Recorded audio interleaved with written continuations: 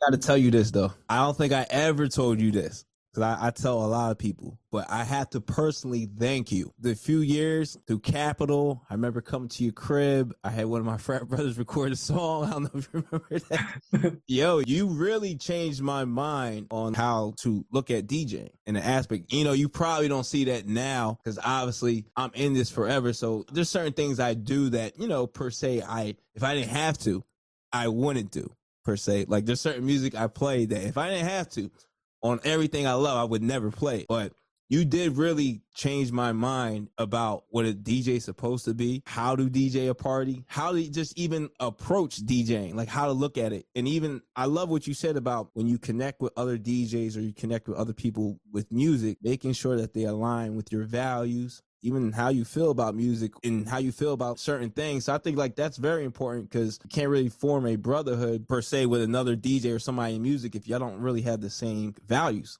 or y'all don't really see eye to eye on like the very important things to you.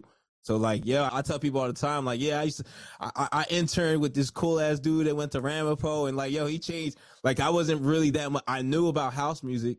I'm from Jersey. I just wasn't really, I didn't know I didn't really study house music. I didn't know the history of house music, but like, yo, you put me on to that. And I'm not that like, I haven't dove back that deep into house music, but I have appreciation and love for it. I understand there is a big difference over here and even a big difference, you know, compared to Europe and some of the other continents as well. It's not the same. Like what you're hearing on the radio, like, I'm not going to say it's not real house or whatever, you know, that's a different conversation. But yeah, there's different aspects to this game. So I just definitely want to thank you because yeah, you really changed my mind about a lot of things. Even to this day, I still hold that with me. But yeah, you really, I don't know, man. It's you and another guy. Like, I don't know. If I didn't meet you two guys, I don't know what possibly I would be doing as far as like I don't know, like I probably would be DJing like terrible ass events. Like, you know what I mean? Like y'all really changed my mind. Like, you know?